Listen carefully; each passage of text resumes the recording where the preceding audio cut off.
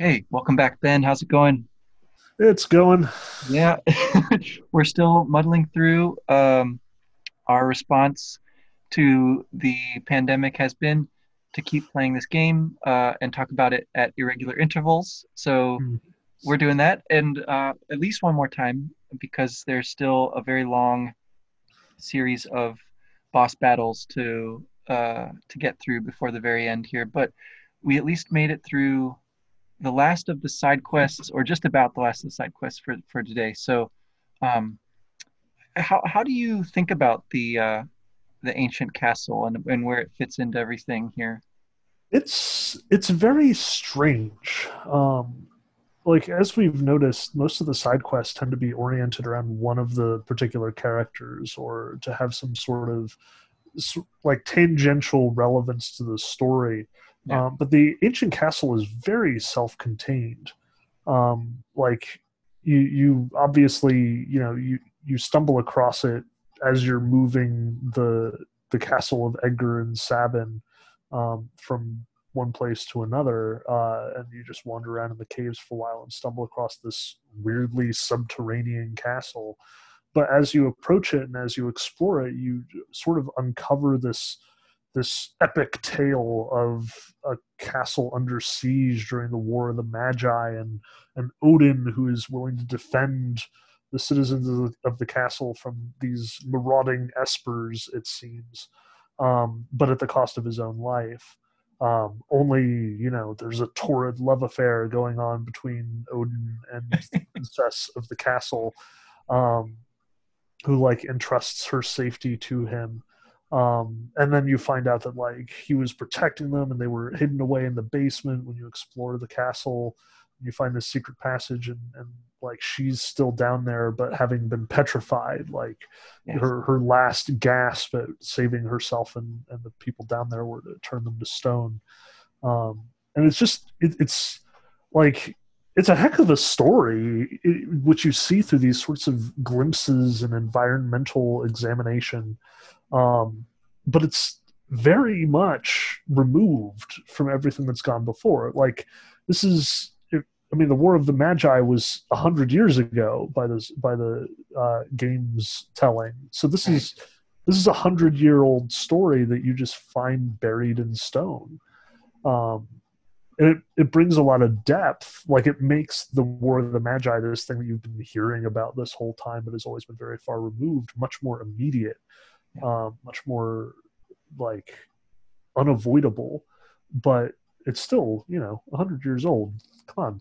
I think it's 1,000. Yeah. In the story they tell, um, like whoever you have in your party, I guess it probably depends who's leading the party. Maybe will tell the story, and you get this through like these visions and flashbacks. Um, yeah, 1,000 years in the past, a battle was waged here, which is uh, kind of odd. Because I thought that the more recent War of the Magi was not that long ago. Right. So this seems like a previous iteration of this kind of struggle. Um, and if I don't know if this is like supposed to be the way it is, but that sorcerer who shows up to attack the castle and defeats Odin Mm. looks like the sprite that's used for the magic master boss at the top of the tower of Kefka's cult. Yes. Um, right when he like comes up the stairs real slow and swirls around you and then attacks. Um, but then again, it also looks like all the ghosts, throughout the game. So Yeah. The ghosts in the Phantom Train, the tutorial ghost at the entrance to Zozo, like it's the yeah, same sprite. But I think it is an interesting connection there. Like, especially because that magic tower is also super cryptic and strange and kind of out of place, yeah, and doesn't explain itself virtually at all, except cult tower, what more do you need to know? But the idea that there could be a clear connection, that maybe the magic master you defeat at the top of the tower is the same who yeah. defeated Odin, I think that's an interesting direction to sort of investigate. Hmm. Hmm. I hope it is. I mean, Yeah. Again, there's really no, I don't know, no particular evidence for that other than clearly a very strong magic user. Hmm. Um, and Odin, is sort of on our side, so I guess the other one is probably not. Like, I don't know. Um, the the love story though, the torrid love story, as you put it, is pretty great too, because that's like, you know, that's where Terra comes from too, right? Yep. A love between a human and the uh, Esper. the Esper. Well, yeah, and I don't know. It looks like this was a kind of tragic version of that. Hmm. She's turned to stone there in the bottom of the tower, uh, but um, the I think that the question about like what happens when humans and espers interact is played out kind of interestingly there. Um, and if you bring the, did you bring the Odin Magicite down to the statue? Yes. And I was sneaky, and I did in fact bum around the castle long enough to get Strago to learn Meteor first. sweet, Um, but eventually, yeah, I brought Odin down to meet the petrified princess, and witness his transformation into Gilgamesh. right? Yeah, it's called Raiden or Raiden in the remake or the version I Yep. have. That is, Yeah. which I think keeps the old translation. So I'm not sure. Yes. But the other thing about Odin, right? He's the only Esper that gives you a speed bonus on leveling Mhm. up. So Yeah. that's kind That of was a, a hard thing to pass up. yeah, it's kind of a bummer. But on the other hand, the Raiden or Gilgamesh that you get as a result is the one that teaches you quick, which Yep. is super super cool. Yes. Just like doubles your so it's like, yeah. When you think about the kind of combinations that come into play when you can double a character's turn, it's pretty rocking. Um, Yes. and this is also the castle where you get, arguably the strongest relic in the game. That offering, or maybe it has a different thing. It does four attacks. Is that called the Yes. Master Scroll in your game or something? I think it's still offering. Or Yeah, Gilgamesh was my mistake. That was me thinking of a different situation. That was Odin's transformation in Final Fantasy VIII. oh, A okay, bit more familiar with. Um, interesting. and I do want to draw that connection though, because Espers transforming are a fairly rare phenomenon, and it can't be a coincidence that you have Odin, in Final Fantasy VI and Odin in Final Fantasy VIII, both undergoing a transformation, Yeah, which eliminates the former form in the process. yeah. Like you have to give up Odin if you want Raiden in six or Gilgamesh in eight. Not that you have a choice in eight, but Hmm.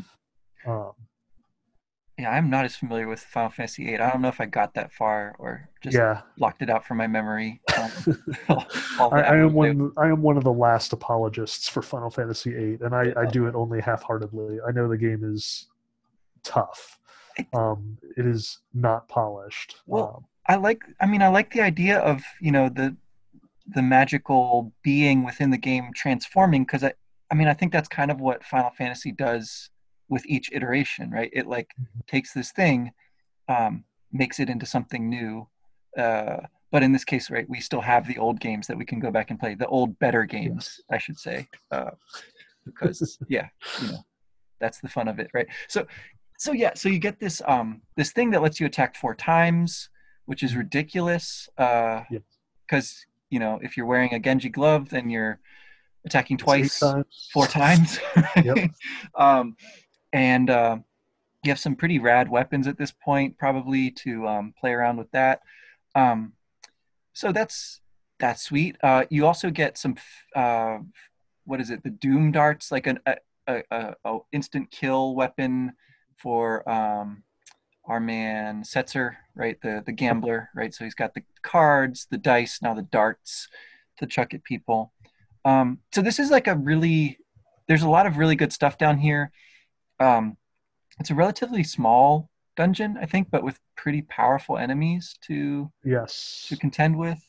Um, Yeah. Some of the fights are not that terrifying, like the little box guys, but yeah, over.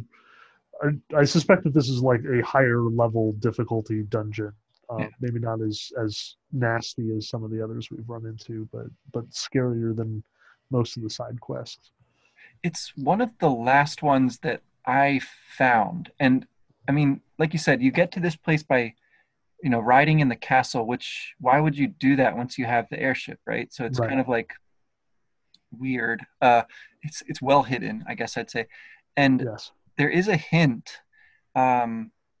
Someone in the bottom, so the bottom of that mage's tower again, will tell you a hint for 10, no, 100,000 Hmm. gold.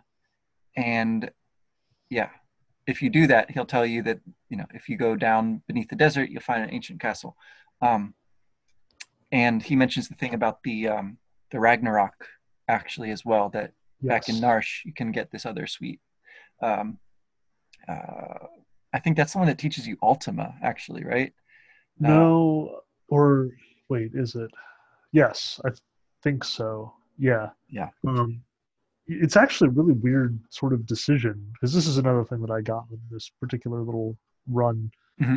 Um, but if you bring Locke to Narsh, you unlock all the doors and you find this random old dude in a bedroom somewhere who's like, "Hey, I've got this magicite, and I could either just give it to you, or I could forge it into this really awesome sword." Right.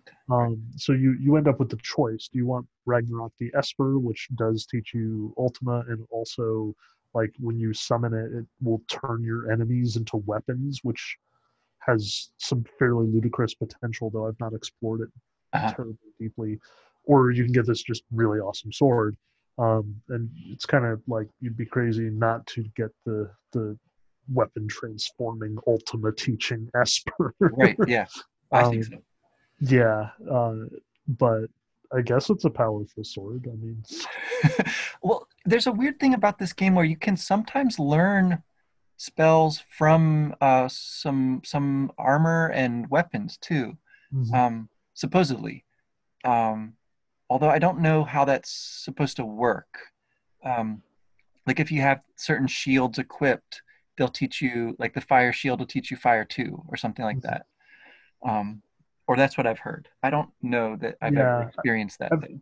I've had a number of characters learn spells unexpectedly. Hmm. Um, and I wasn't sure whether that was sort of like a once Sellers reaches this level, she automatically learns this spell, or if it was related to one of the weapons or the armor that she was carrying. I know I was passing around the ice shield for the longest time, and all of my characters started spontaneously learning ice too. There you go. So that makes perfect sense as far as the explanation. And I also know that both Sellers and Realm picked up Warp, Hmm. um, weirdly, like unexpectedly. And I think that that might have been related to the Force armor or the Aegis shield or one of the other things that I Uh, was using a lot. Um, so I suspect it's like you have to have the right item on a character when they level up, yeah. with maybe some other restrictions thrown in. Like it would be weird if Cyan learned Warp, um, outside of making him do it deliberately. So I don't know. There's some weird, I mean, like you said, there's some kind of arcane stuff when you start to get into the late game, like if you're trying to get your party maxed out in various ways, there's probably a lot of weird stuff in these games Yes. actually. um, Yes. Certainly more than I've really delved into, because I at a certain point just kind of plow ahead with Yeah. most powerful espers, magic spells, and Yep. just have like strong magic defense and put people in the back row and just like Yep. that's good. But Sellers has frequently been packing 100% magic block, and it's just like, okay, so there's nothing you can throw at me at this point. I will double cast Ultima on you, and nothing is going to stand up to it. yeah, and you can um, always just like steal magic from enemies, so it's really not a mhm. big deal if you're using 100 MP spell every turn. Like it's fine. But yeah, but it is. I mean, getting up to the top of that mage tower is really hard. I Yeah. think without the Moogle charm, like I could not Yes. do that, and I could. I Yeah, yeah. I beat my head against it 3 or 4 times. especially some of those really late game ones, like the Magic level 90s with their Ridiculous. Yeah. Flare and Meteor, or Magic level 60 with Quake and Tornado. Like I got this, I figured out, what are their weaknesses. Like you use Fire against Magic level 60, and you can almost always take them out in one shot. But the great advantage of the tower is for training, because you don't get experience, but you do get magic points, Yeah. Yeah. which is very convenient if you want your characters to learn spells and not waste their levels on, espers that aren't teaching them the right stats. Yeah. Um, so, I on this process, this was when Celas learned Life 3, and Realm learned all the Tritok spells, Fire, Ice, and Bolt 3. Um, if I'm going to teach anyone Ultima, it'll be by going back there and grinding for a while. Yeah. Um, just because you get a ton of magic points, like it's a lot from even the lower level fights. Um, and you don't have to worry about, oh, I don't have magic power +3 on this person for when they level up, so I wouldn't want, to actually level up at this point. Exactly. Um, yeah, but even more than that, like, so, like, let's say that you do successfully beat your way past all of these vicious mass spellcasters with all their crazy powerful stuff and their hidden weaknesses and their random reflect ability. So So you're mean. casting spells on people and all of a sudden it's bouncing right back at you. And then you get to the very top, and sure, you fight the guy, and there are a couple of clever ways to get around Magic Master, but then he always hits you with Ultima. It's so mean. Yeah. Yeah. I thought I could get around that by jumping the first time I fought him. Okay. But realized that my jump attacks were super duper weak against him. Like I did like no damage. So I thought he was pretty close to dying, but he survived all my jumps. And I could only jump by using that Esper that makes everyone jump. So I Yes. couldn't do it again, right? I had one Yep. chance, and yeah. So then I had to learn Life 3, and that's the other way to actually win that fight, right? Like at Yeah. least one of your characters has to have Life 3 cast on them. Uh, and then you can let him kill himself basically by just wearing reflect rings. Yep. Um, that's I think the by far the easiest strategy for that fight.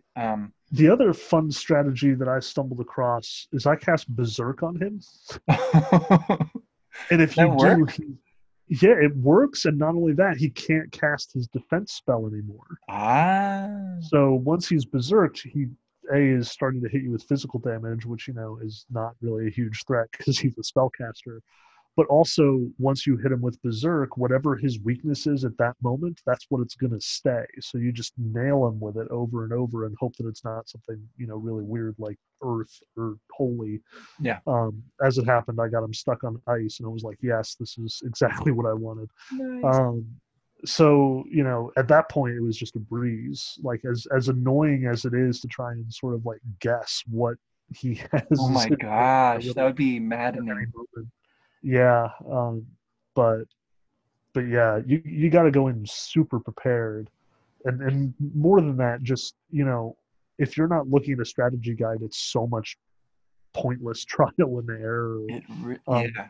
Because you can fight your way up the entire tower, and like dying a couple times along the way, and it's like round 5, let's try this again. You make it all the way to the top, you beat this guy, you're like, yes, I finally did it. And then Ultima, sorry, if you didn't have Life 3 equipped, you're done. It's um, it's terrible. It's it's just terrible. viciously unforgiving. Well, um, the only other enemy I've run into that even uses Ultima is those brontosauruses or whatever in yes. the dragon forest, right? Or the dinosaur forest. Which are harder than like any boss in the game. Like my Oh yeah. gosh. And I don't understand um yeah, how you could ever I don't know. I don't know how people did this before the age of strategy guides and the internet. Like I bow Yeah. down to those old school gamers who just figured things out and like talk to their friends at lunchtime or whatever and Yep. Yep. swap stories about what they were up to. But I think that was also part of the culture at that point. Mm. Like you think back to the original Mario games, which were littered with that sort of hidden secrets and Easter eggs. You had to know where the secret mushrooms were, the secret star. And I think that was kind of the thinking that first of all, like it's advantageous to the developer because it makes the game artificially longer. Hmm. You've got only limited resources. You can only build 8 levels, 8 worlds. So you just make them ludicrously difficult, and then people end up beating their head against them for 40 plus hours, and they feel like they got their money's worth Oh, on their absolutely. $60. Yeah. But on the flip side, they are talking about it. Like you would go over to a friend's house and they would show you where the secret warp pipe was, and you'd be like, "Oh my gosh, this is going to make my life so much easier." Um, or you'd talk about Final Fantasy with your friends, and they'd tell you, I used Berserk on the Magic Master, or there's this secret castle hidden under the desert, or by putting these Easter eggs in the game, they sort of enable the multiplayer before the technology could allow for that. Hmm. Hmm. Besides sitting at your console next to a friend, which was only available on certain games and definitely didn't make sense for an RPG like Final Fantasy VI, which, there's so much time and so much investment. This was a way of turning it into a communal thing. And it was, this is about the same time as like Pokemon Red and Pokemon Blue came out Yeah. and really drove that home. If you had only one game, you had to find a friend who had the other one if you wanted to get your fancy Pokemon. Um, Right. and I think that they're kind of ingenious about that. Like for Pokemon especially, their guiding principle since day one has been bringing people together. um, like that was the design ethos at all points for the Pokemon company. Yeah. And you can see, Final Fantasy is doing the same thing in a lot of ways by hiding all these really awesome items all over the world, or by, just the sheer craziness of some of the feats that can be accomplished, like getting all of Gao's sort of Hmm. rage transformations, or like finding all the blue magic skills for Strago, or giving you an Esper that turns literally every enemy into the game into an item, 99% of which will most likely be useless. But Right. so help me, if you get the 1% that are amazing, it's a whole nother game. Like Yeah. it's it's very much throwing open the doors with relatively little effort. Like it wasn't creating a whole new environment. It wasn't, using the limited amount of resources to render new sprites, or to present whole new music tracks, which took up so much space on those old cartridges. Instead, it's just basically a giant spreadsheet, which is relatively easy to keep on those things. So, it's a really ingenious way of letting it be social for a thing that we so frequently and so typically think of as being very isolating. Well, and I mean, there's these weird kind of, again, like these arcane secrets in the game where somebody who does put all the time into it, or gets really into it, can derive you know great satisfaction from uncovering. But you really, I mean, you could make this second part of the game quite brief theoretically if you didn't Yeah. try to track everything down and everyone down. um, you could just level up and grind and you could beat the game that way. Mhm. There's just a lot of different options in a game like this. um, so I think, you know, part of it too is developing this kind of like special language really for Final Fantasy games in particular, where they have like the Odin, right, character who you'll Right. find back in Final Fantasy 2 or 4, whichever you call it, right? He's in there, Right. and the trick to beating him is that you have to defeat him before he can use his attack on you that cuts you in half in one hit, Mhm. right? Um, and the imp.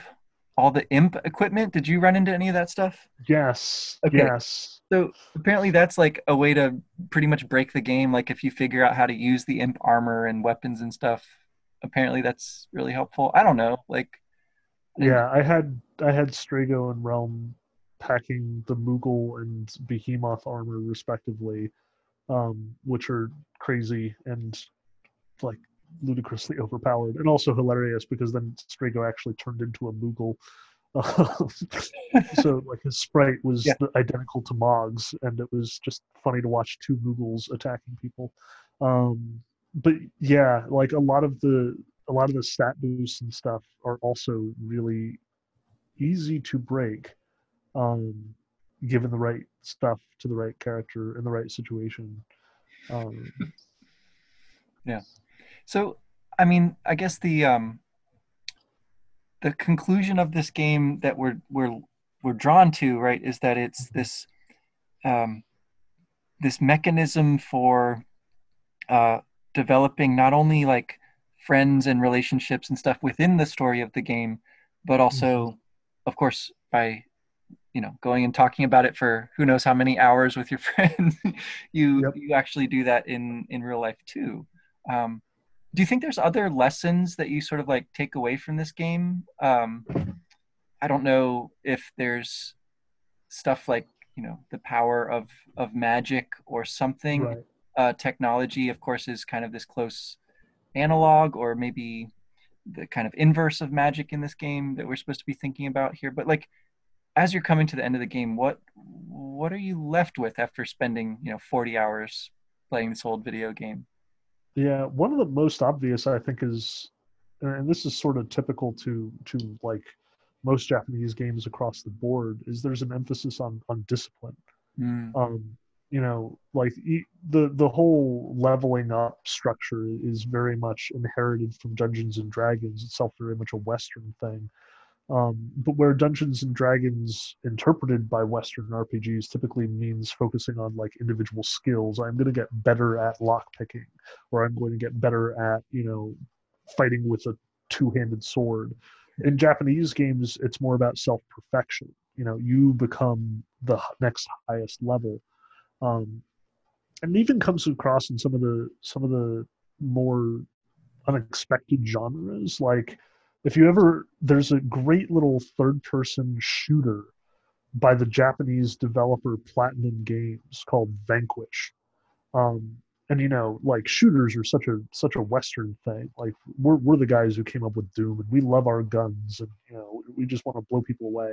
But Vanquish is all about skill. Like it's all about maneuvering across the battlefield, using the right weapon in the right situation. It's very much downplaying the power fantasy of I have a big gun and nothing can stand in my way. Um, and I think Final Fantasy VI very much is sort of invested with that mindset. Like so many of the characters we've seen, they have to work really hard to get good at what they do. Like the most obvious candidates are Cyan and Sabin, who you got to travel all over the world and level them up really high in order to get their best moves. But if you want to learn magic spells, you have to grind. If you want to, level up really high, you have to grind. If you want the best items, you have to beat really scary monsters. Um, it's about self perfection, about sort of making oneself more powerful in that sense. And again, it's in that team format. Like without your fellow team members also perfecting themselves, you have no chance. But especially when contrasted with Kefka, who steals his power, who every step of the way is just like killing espers and taking their abilities from them, who moves the goddesses out of alignment, and therefore just like kidnaps all of the very fabric of reality.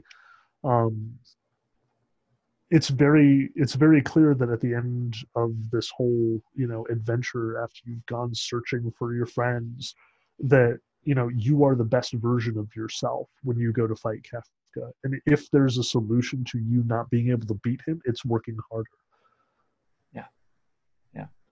Yeah, that's an interesting kind of counterpart, right? There's those two things, the self-perfection idea and then you know, the the Voltron, like with our powers combined Right. kind of thing. Yeah. Those work together in a kind of interesting way. And I do like that you brought out that it does kind of go back to a Western thing, this idea of the fantasy board game concept that gets popular worldwide, and you put that together with Japanese sort of aesthetic, but also this kind of ethic of discipline or whatever, this kind of mindset of perfecting oneself. You get this thing that's super duper interesting, and um, I haven't played a lot of the new Final Fantasies, but I hope that they are carrying some of this stuff forward. I'm just glad that unlike Odin, you can go back and play the old Final Fantasies after they've transformed into their new forms. Yeah, as clunky as they may be when you are climbing up that giant tower and getting hit with an Ultima. Yeah, um, and I died so many times against Kefka. Also, yeah, throw that out there. I feel like you have to get a little lucky too. Um, there's an element of this the random number generator coming up yep. good for you. Sometimes he just hits you with that leveling spell and you just, it's the wrong time. Like you were right in the middle of casting the thing that you needed to cast to do a bunch of damage. You overextended yourself and now it's over. Like it Yeah. happens. Yeah. Um, So we'll leave it there for now. And so for next time, we're going to be trying to make it all the way through Kefka's junkyard and yep. his menagerie of final boss forms, and we'll hopefully get to see some cool credits. And yeah, move on to the next game. So we'll reveal what that's going to be next time. Very exciting. Yeah. All right. Well, thanks again, Ben. Hopefully, talk to you soon. Take Yep. care. You too.